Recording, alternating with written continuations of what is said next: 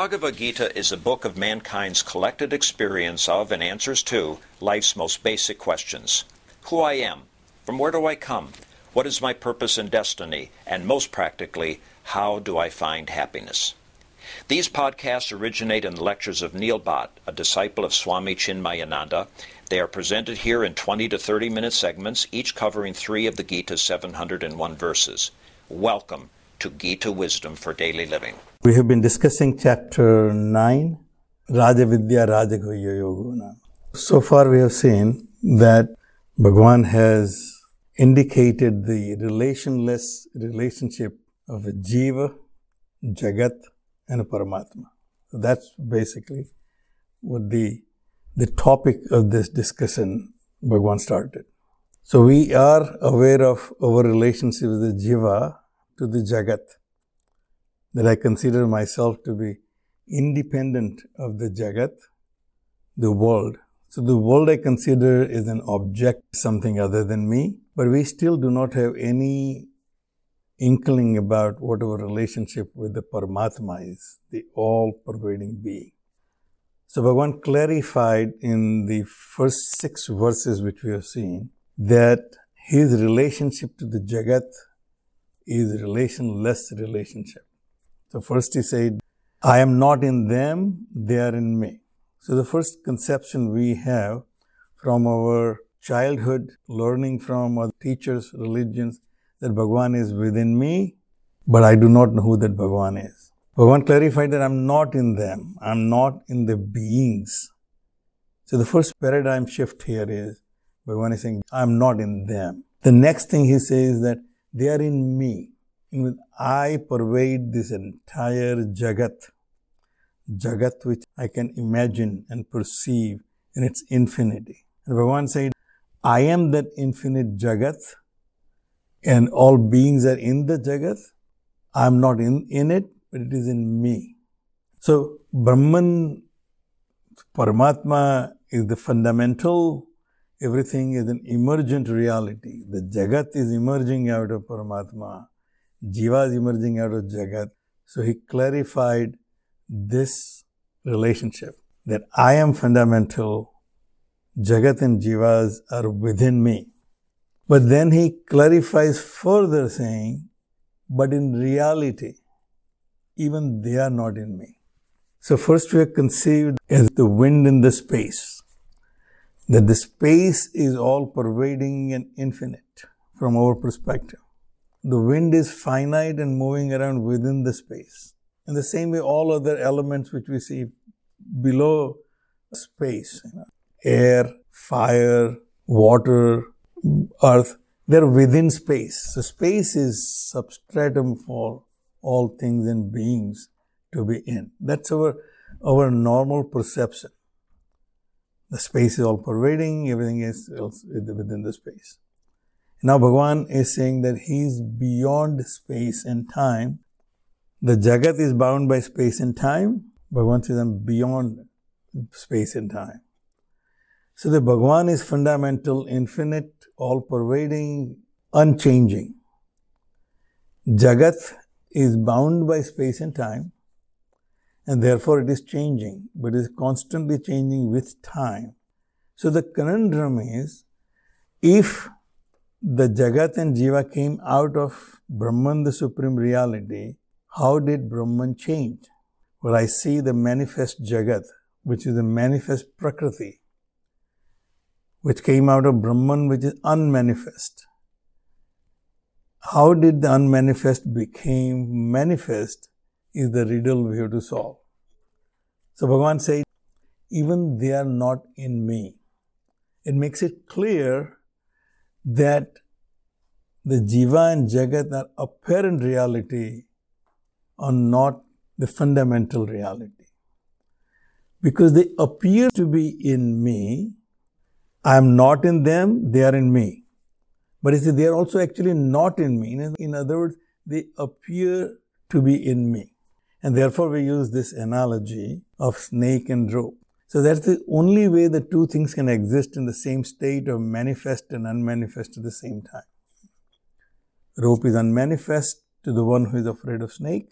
Snake is manifest But someone who is aware of the rope, for him the snake is not there. Rope is the reality. So these two are related but have no real relationship. Snake and rope are related because without rope the snake cannot exist. But the snake has no real reality other than the observer is creating this reality. You remove the observer, the snake and rope dichotomy goes away. So this Jagat and Jiva, which I see as two realities, the Bhagavan said that they do not really exist, are created by my observations. It's my mind which projects the space and time. The space and time are concepts of my mind. When I am not aware of myself in deep sleep, neither space nor time exist. So when you wake up only then you can say, nice sleep. But how long did I sleep? I will have no idea unless I look at the watch or clock and say, I went to sleep at such and such time, I woke up at such and such time. So I infer that I slept for as many hours. But a deep sleeper has no sense of time or space. So the Bhagavan said, Jiva and Jagat are the conceptions of mind. But I in reality is pristine without any change. But then Jiva and Jagat are very real for us. So how do they come into existence? Bhagavan now explains in the following verses. Sarva bhutani kaunteya prakritim yanti mamikam kalpakshaye punastani kalpadav visrajami aham. At the end of the kalpa, all beings, sarva bhutani, we see in the Prakriti, they come back to my original nature. Prakriti we discussed last time is the fundamental manifest reality. Also called Hiranyagarbha. We also call Ishvara. So Brahman with Maya is Ishvara. Brahman is the efficient cause. Maya is the material cause. Maya provides this material to create this Jagat. So this Maya is the fundamental Prakriti. From that fundamental Prakriti, the Prakriti which I see as pluralistic manifestation comes into existence. This plurality goes back into that singular Prakriti at the end of Kalpa. We learned in last chapter that Brahmaji is one day is one Kalpa. Brahmaji is one day is 1,000 Mahayugas. One Mahayuga has 4 yugas, Satya, Treta, Dwapar and Kali. And we have calculated the one Kalpa is 4.3 billion years. So here Bhagavan said there's the one cycle of creation, the another cycle of dissolution is Brahmaji's night, which is equally as long as 4.3 billion years in human terms. So Bhagavan said, I create this Jagat at the beginning of my day and all that comes back to its original state at the end of the Kalpa. So the creation goes to the evolution as we perceive in our scientific observations. In our modern day, the universe came into existence at the Big Bang. It continues to expand. It continues to evolve. And at some point of time, it will go back to its original state. Bhagavan said, Sarva Bhutani, all beings in this Jagat, Prakritim Yanti Mamikam Kalpakshay. At the end of Kalpa, they all come back to me in my Prakriti. Punahtani Kalpadav Visrajami Aham. I recreate them at the beginning of the next Kalpa, which is very similar to when I go to sleep every night. I have all these ideas during the days, I have all the goals during my days, I have to-do list all during my day. I go to sleep. All those ideas are folded back into my consciousness when I go to sleep. When I'm in deep sleep, I don't really feel anything. I have no to-do list, I have no idea what I need to become, what I need to acquire, what I have already accomplished. All those ideas in dormant state when I'm sleeping. The next morning when I wake up, exactly those same ideas will create my new day. So I went to sleep as an architect, I wake up as an architect. A doctor who went to sleep as a doctor wakes up as a doctor. My problems yesterday unresolved, they're still unresolved today. So we start from where we left off last night. Bhagavan said here, in the case of the Srishti, at the individual level, my world starts at the beginning of the day or ends when I go to sleep at the night. At the Samastis level, at the end of Kalpa, the whole world goes to sleep. But all those vasanas, tendencies of all the beings are in a dormant state. The new Kalpa will start with the old Kalpa. So nothing really changes when the new Kalpa starts. The same cycle will start all over again. And so Bhagavan said, Prakritim swam avastabhya visrujami punah punah. This is unending cycle. It's not the Brahmaji wakes up one day and then goes to sleep and then we are done with it. Brahmaji's life is considered 100 years. One day and one night we see his 2 kalpas. Now you have to put his 100 years. That Brahma then gets liberation, moksha. And the new Brahma takes over. The new cycle starts all over again. So this is unending creation. My world comes out of my ideas and it dissolves into my nothingness when I go to deep sleep. When I wake up, it starts all over again.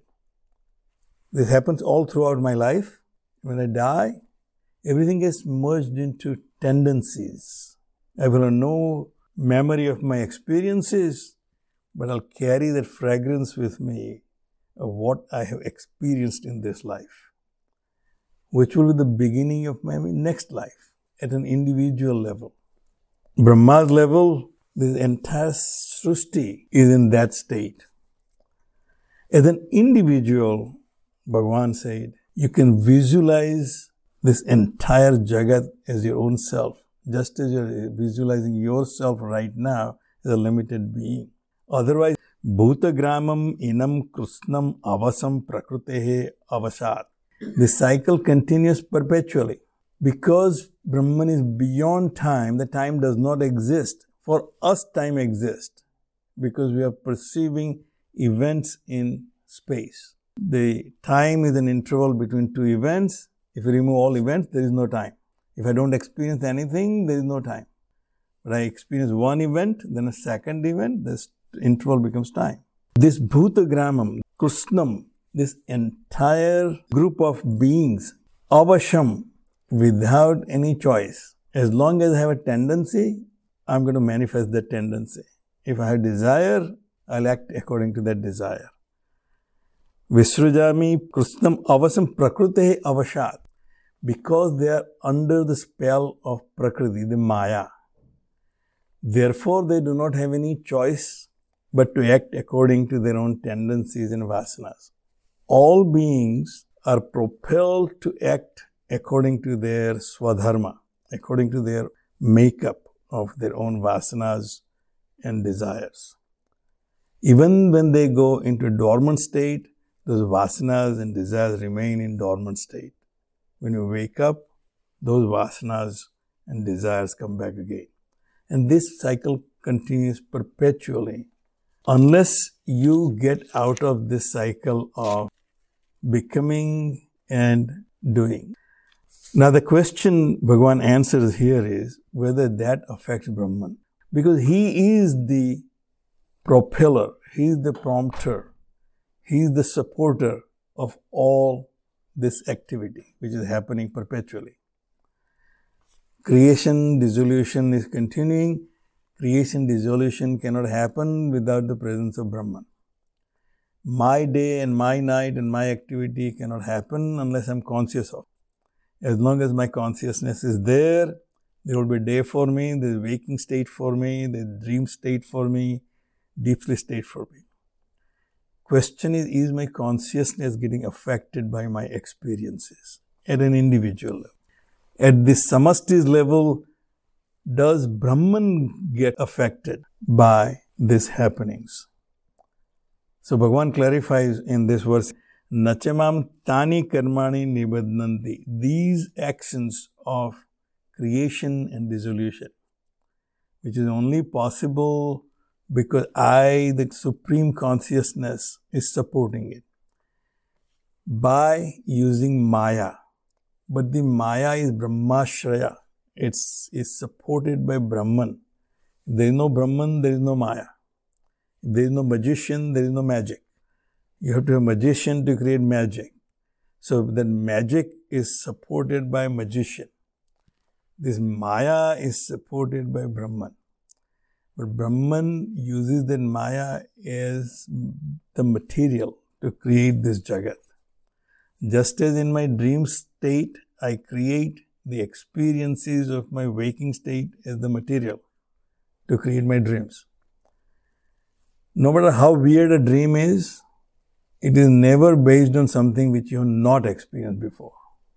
It may be jumbled up of all the experiences, but all my dreams are based on my experiences, not on anybody else's experiences. So Brahman creating this Maya as the material, creating this Jagat, and then dissolving this Jagat into Prakriti again, remain in its pristine state, unaffected by individual actions. Brahman remaining the support of Maya is not getting involved in Maya because he is the Mayapati. He is in control of Maya. Magician does not get confused by his own magic because he is in control of his magic.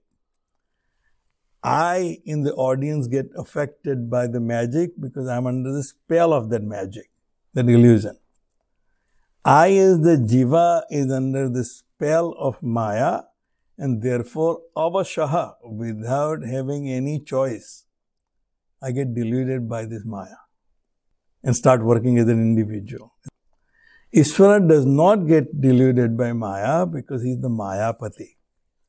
Nachamam tani karmani nibadnanti. These actions of creation and dissolution supported by me, I am not bound by those actions.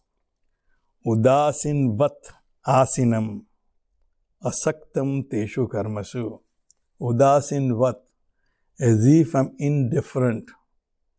Brahman is not indifferent to this creation and dissolution. But udasin vat, as if I am indifferent. Say, Bhagavan, are you really involved in this Jagat or not? Bhagavan says, I am involved but indifferently. I am not affected by it. When I get involved in my children's play, I am indifferent. Who wins, who loses, it doesn't affect me. But I still guide them and be a referee. Bhagavan said, Udasin vat asaktam, and unattached. If my two children are playing with each other, one wins, other loses, I'm unattached because they are both my children. Bhagavan said, asaktam, teshu karmasu. Those actions, I see them indifferently and unattached. And therefore, they are perpetually going on with my Maya. It is my tendency to create this universe. So we have this question, how long this Jagat will go on and how long there are waves in ocean. Well, as long as there is ocean, there will be waves because it's the very nature of ocean to have waves. So how long this Jagat will continue? As long as Ishvara is there, as long as Brahman is there. Brahman is fundamental reality, as we know, is unaffected by any of these changes. So Bhagavan said, Udasin vat asinam asaktam teshu karmasi. I do not get affected by them because I'm indifferent and unattached. If you take this lesson from Ishvara at your own level, you will be unaffected. That's basically Bhagavan's message here. We'll stop right here. If you find this podcast helpful, please support it by donating any amount by going to the episode's website at neilbhatt.podbean.com or at chinmayarichmond.org. Thank you. Om Sarve Bhavantu Sukhina सर्वे सन्तु निरामयाः सर्वे भद्राणि पश्यन्तु मा कश्चित् दुःखभाग् भवेत् ॐ शान्तिः शान्तिः शान्तिः हरिः ओम् श्रीगुरुभ्यो नमः हरिः ओम्